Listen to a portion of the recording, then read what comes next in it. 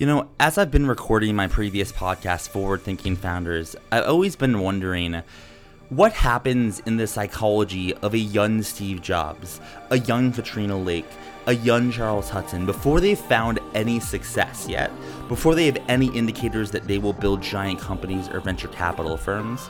And as I interviewed hundreds of founders on my podcast, Forward Thinking Founders, I just thought, how interesting would it be to get into the psyche and the psychology and the brain of these extremely high aptitude young people before they have found any element of success, and the only person truly betting on them at the moment is themselves.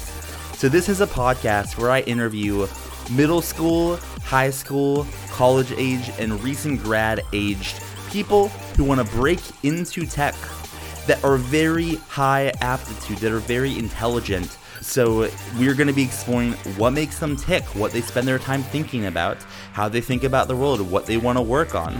And maybe, just maybe, out of some of the guests that I interview, they will become prolific founders and venture capitalists. And then we can go back to these episodes and say, this is what they were like before the success. This is Early Bets on the Forward Thinking Media Network. Let's get into today's episode.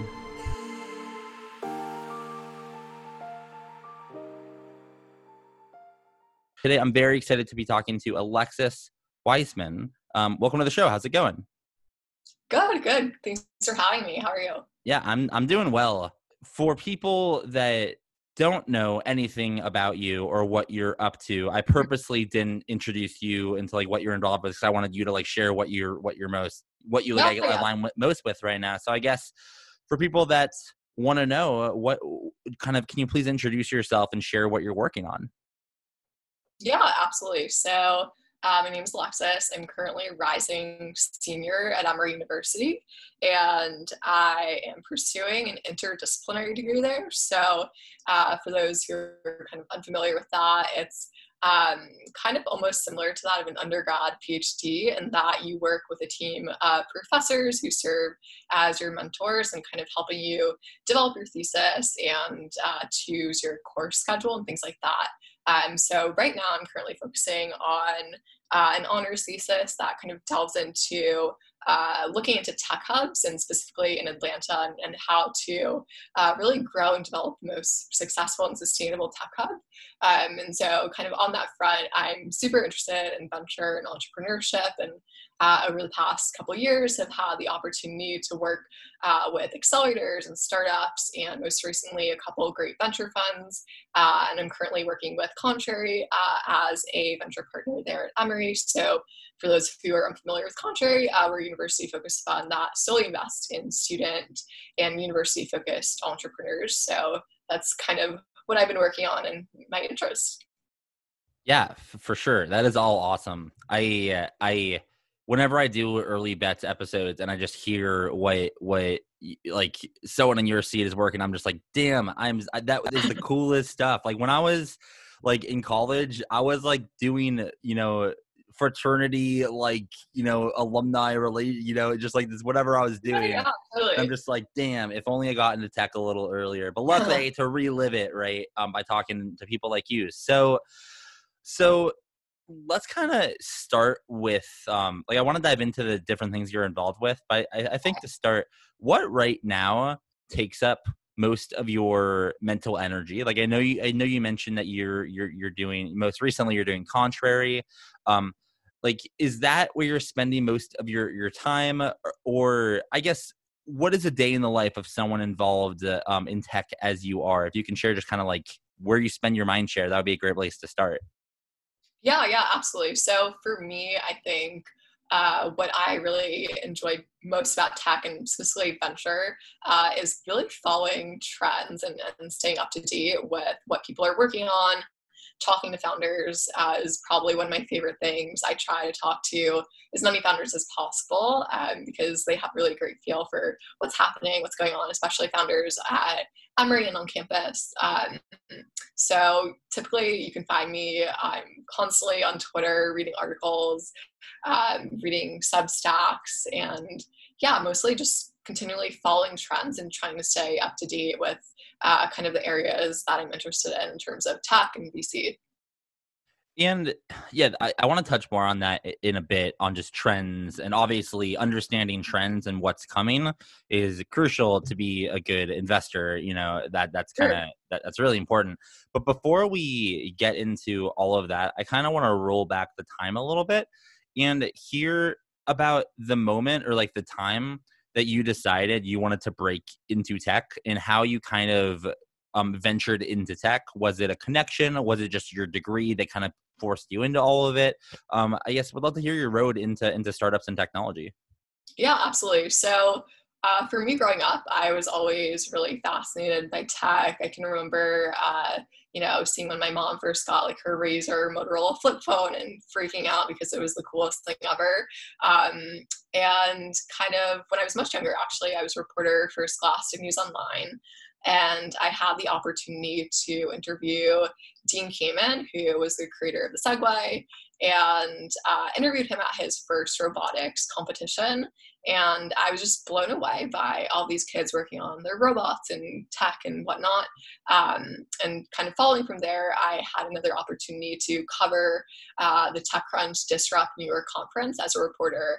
And that was truly, I think, the moment that just blew me away. Walking into that conference, speaking to entrepreneurs, hearing what VCs were thinking about and looking at in terms of new investments, and just the level of energy that was in that room just like totally blew me away and really convinced me that like, wow, I have to find some way to be able to work with these people and work in tech, because like this is the future and I want to be involved in it. And so kind of following from there in high school, I took a couple coding classes, was one of really like the only girls in my class doing that. And I really enjoyed the process of building and developing and getting to take an idea and see it to fruition, but kind of quickly learned that I was more interested in the side of developing the business model and finding the right partnerships and people to work with rather than the engineering side. So in terms of leading me to Emory, that kind of led me to looking at just a variety of schools. I was really open to anything, but I wanted the option for a business school, which Emory did have. And then kind of my road into tech really started really unconventionally almost. I took a really strange mixture of classes. My first semester, freshman year, I took like a documentary film class, and I took journalism, and I took an econ class and some other classes. And it was really the documentary film class that kind of helped me to my road to tech almost, because later that year I found an opportunity with SAP.io, which is the corporate startup accelerator program of SAP. And they were looking for someone who had literally like the exact skills I had developed in my documentary film class, which was looking for someone who could create video content and other types of content to promote and support the program. And so I found myself that summer working at SAP amongst this incredible batch of entrepreneurs and really great managers who were really well versed in the VC and entrepreneurship space, and kind of led from there. So it kind of seems like you just kept finding yourself in situations that got you deeper and deeper into tech and like cooler and cooler situations, which leads me to ask, you don't just get given, you don't just like have the situations given to you. It's like, great, this is what you're doing. This is like what your life is. It's decisions. Like decisions drive everything in your life. And clearly you've made some decisions that have taken you down a path. And, you're still early on the path where you've like, just like me, just like anyone in tech period, like a decade in tech is like a century. So anyone is early in tech. So I'm curious for you, how do you evaluate opportunities now, and how do you make decisions? As someone, I can imagine is probably in demand for things. People probably ask things that, like, because like you're just like in these networks and you're doing these awesome things. I'm sure people ask things of you. How do you evaluate opportunities, and just how do you make decisions on what to work on? Yeah, definitely. It's a great question. I think, especially kind of in the situation now, there's like lots of opportunities to be had and to capitalize on. And I think that it can be tricky. I think especially in an environment like Emory, sometimes you see a lot of people more focused on like corporate opportunities or, opportunities related to a specific vertical. And for me, I think regarding evaluating opportunities, I was always really focused on uh, the people. I think at the end of the day, it's really the people you're working with and their experience and what they're looking to create. And so for me, working at SAP.io was a really great example of that. My boss was just so incredibly passionate about entrepreneurship and venture. She had launched some of her own ventures and, just was really excited about making that program a success. And kind of, following that, the next summer I worked at Coterie, which is an e-commerce party supplies startup. And again, same thing. The people were just incredible. It was a team of two co-founders who had met at Daily Harvest, which is a smoothie startup. And they were just really passionate about bringing their idea to life. And so I think ultimately it's the people, and then also kind of evaluating like, all right, like what's my next step here? And is this going to bring me closer to that? So a lot of people ask me sometimes like, oh, you've kind of like, moved back and forth between working for a startup or working in venture. Like, why not just pick one? And I think that's really more so about gaining the full experience, because I think in order to be a great investor, you really need to understand the founder side of things. And so having those opportunities to kind of oscillate back and forth has really helped me gain a more valuable insight into supporting founders and finding them the best opportunities. So let's talk about the investing. So you're responsible for finding top founders around your university. How do you find founders, and how do you evaluate if a founder is good? I feel like in college, it's different. Like if you're a VC at Sequoia, you just look at like the best deal flow available, and that's a repeat founder, et cetera. But you are looking at probably, I'm sure some repeat founders that, there are very smart young entrepreneurs, but like probably a lot of people that aren't repeat founders, right? So How do you evaluate talent at the collegiate level? Yeah, that's a great question. And it's something that I'm continually learning, just because, again, it's really tricky. These people, they're still in college. And so it's kind of like, how do you make sure that they have the skills and understanding to take their business from 0 to 1. And for me, I think it's really a matter of looking at their background and seeing, what clubs were they involved in, what experiences, did they pursue, and, where does their interest really lie? So if it's something related to healthcare, like, are they pre-med, or are they involved in our innovations club related to healthcare? Just kind of really understanding their background, seeing whether or not they really want to work in it full time. That's another really big question that, really early stage university founders have to ask themselves is, am I willing to potentially drop out? Am I willing to pursue this full time post grad? And, if they are, that's a really great sign to me, because it shows me that they're super passionate and willing to give anything for their startup, which is really exciting. But at the same time, you really have to balance all these various factors about, their background, what they've been involved with, and whether or not they're willing to go full steam ahead with their company.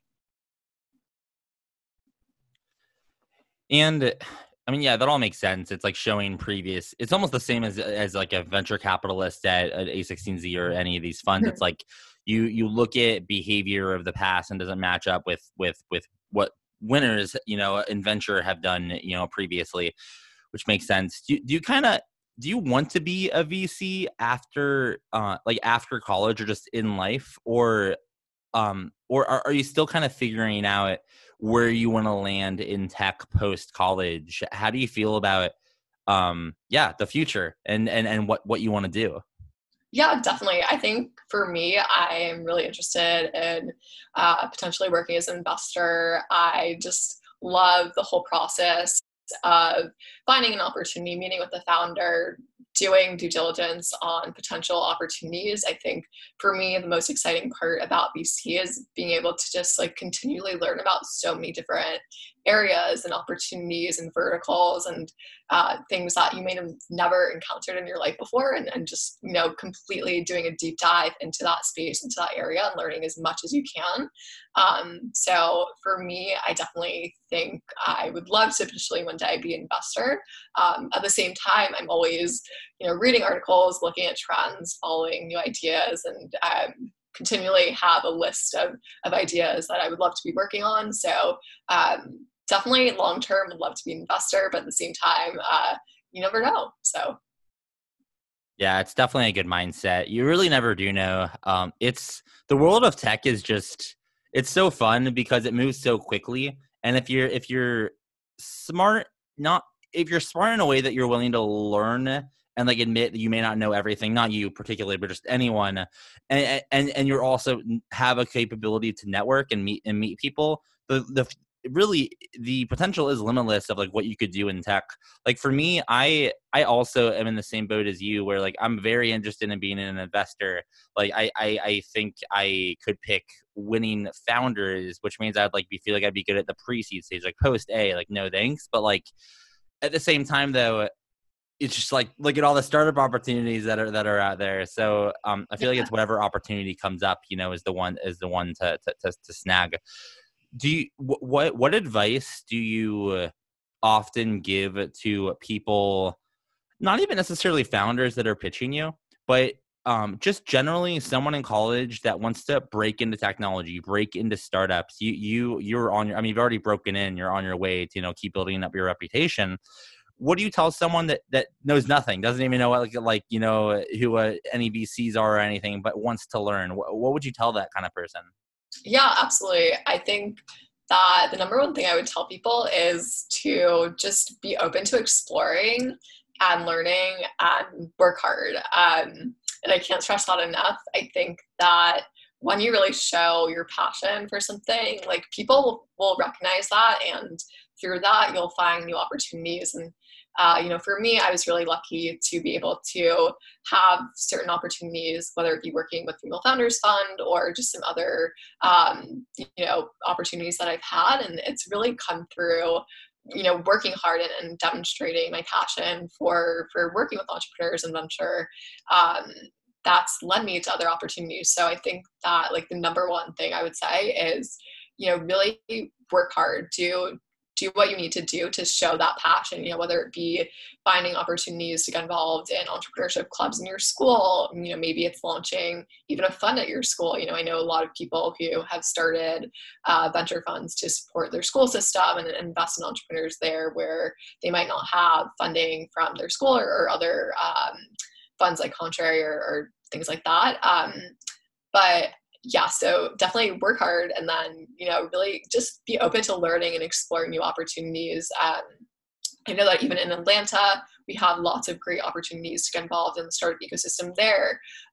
Just be continually open to exploring and trying new things and meeting new people, because, you know, that's also another really critical component to, I think, you know, clearly being a successful venture capitalist as well as an entrepreneur is having that network and, you know, knowing that like, oh yeah, my friend's working on X company, I can connect you, just kind of things like that. So I would say, you know, work hard, be open to new opportunities and exploring and, you know, really find ways to meet new people. And then finally, what we started the conversation mainly with trends, and I want to finish on it. What trends in tech are interesting to you right now? Let's talk about from the investor lens, and if the answer is different from a founder lens, love to hear both, because you know what might be interesting for an investor.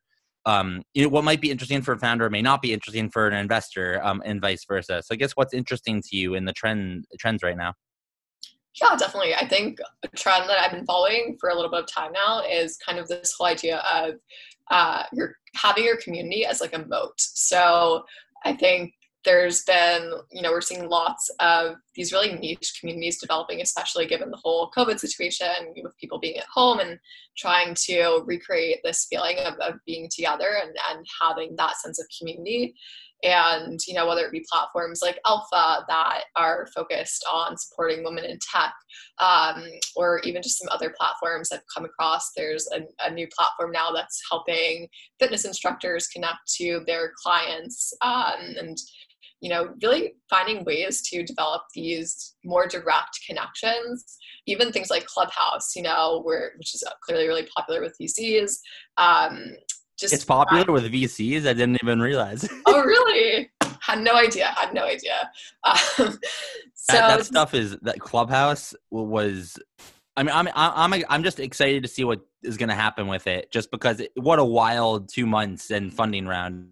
Oh, absolutely. I think the real clear thing with Clubhouse is that it shows just how successful having that really niche community can be, because ultimately, the beta version of it is really just VCs, and everybody flocked to it because it was a great way to have these really direct connections. And so I think when you can create a platform that gives people more of a direct connection to the top people in that field or that vertical, it's going to be really supportive for that community. And I actually came across a Substack post, I think it was from Late Checkout by Greg Eisenberg, and discussing all about the unbundling of Reddit. And I thought it was such a genius way to put it, because you're seeing these platforms like Nextdoor, and others like it, because people are really disenfranchised with the larger social media platforms, whether it be like Facebook, Twitter, Instagram, and they're looking for better ways to be able to connect with that community. So it's something I've been following for a while, tracking some founders in that space. So really excited about that. I'm actually looking at different community apps right now to use for the forward-thinking founders community. I fully agree that is the ultimate moat. Like people is the moat, right? And if you have a community, you can't just replace community. Right. Yeah. Well, thanks for coming on. Definitely learned a ton. I think a lot of it golden nuggets for people wanting to break into tech as well. I guess for the final question, I guess 2 final questions. Second to last question is is there anything that you just, if let's say someone's listening that they just want to soak up, anything you want to say, what's one last piece of advice maybe you wish you would have given yourself when you were 5 years ago, or one last thing that you think could help any listener trying to break into tech? And then we'll get your social media and then we'll call it a day. Yeah, absolutely. I think the number one thing I wish I would have done 5 years ago maybe is just read more, just read books, read magazines, read articles, Substacks, anything.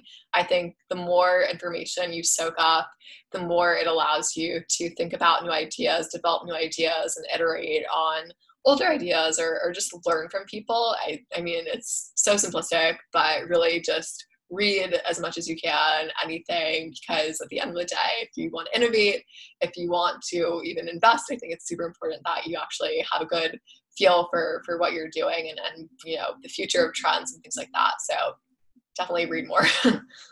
Yeah, definitely. And for people that like what you have to say and want to follow you for more thoughts or connect with you or anything like that, how can people get in touch? Do you have a Twitter, LinkedIn, email, website? How what's the best way for people to connect? Yeah, absolutely. So my Twitter is Alexis AJ Wiseman, and you can reach me at alexis@contrarycap.com, or find me on LinkedIn. All right. Thanks for coming on to Early Bets. Yeah, thanks so much for having me.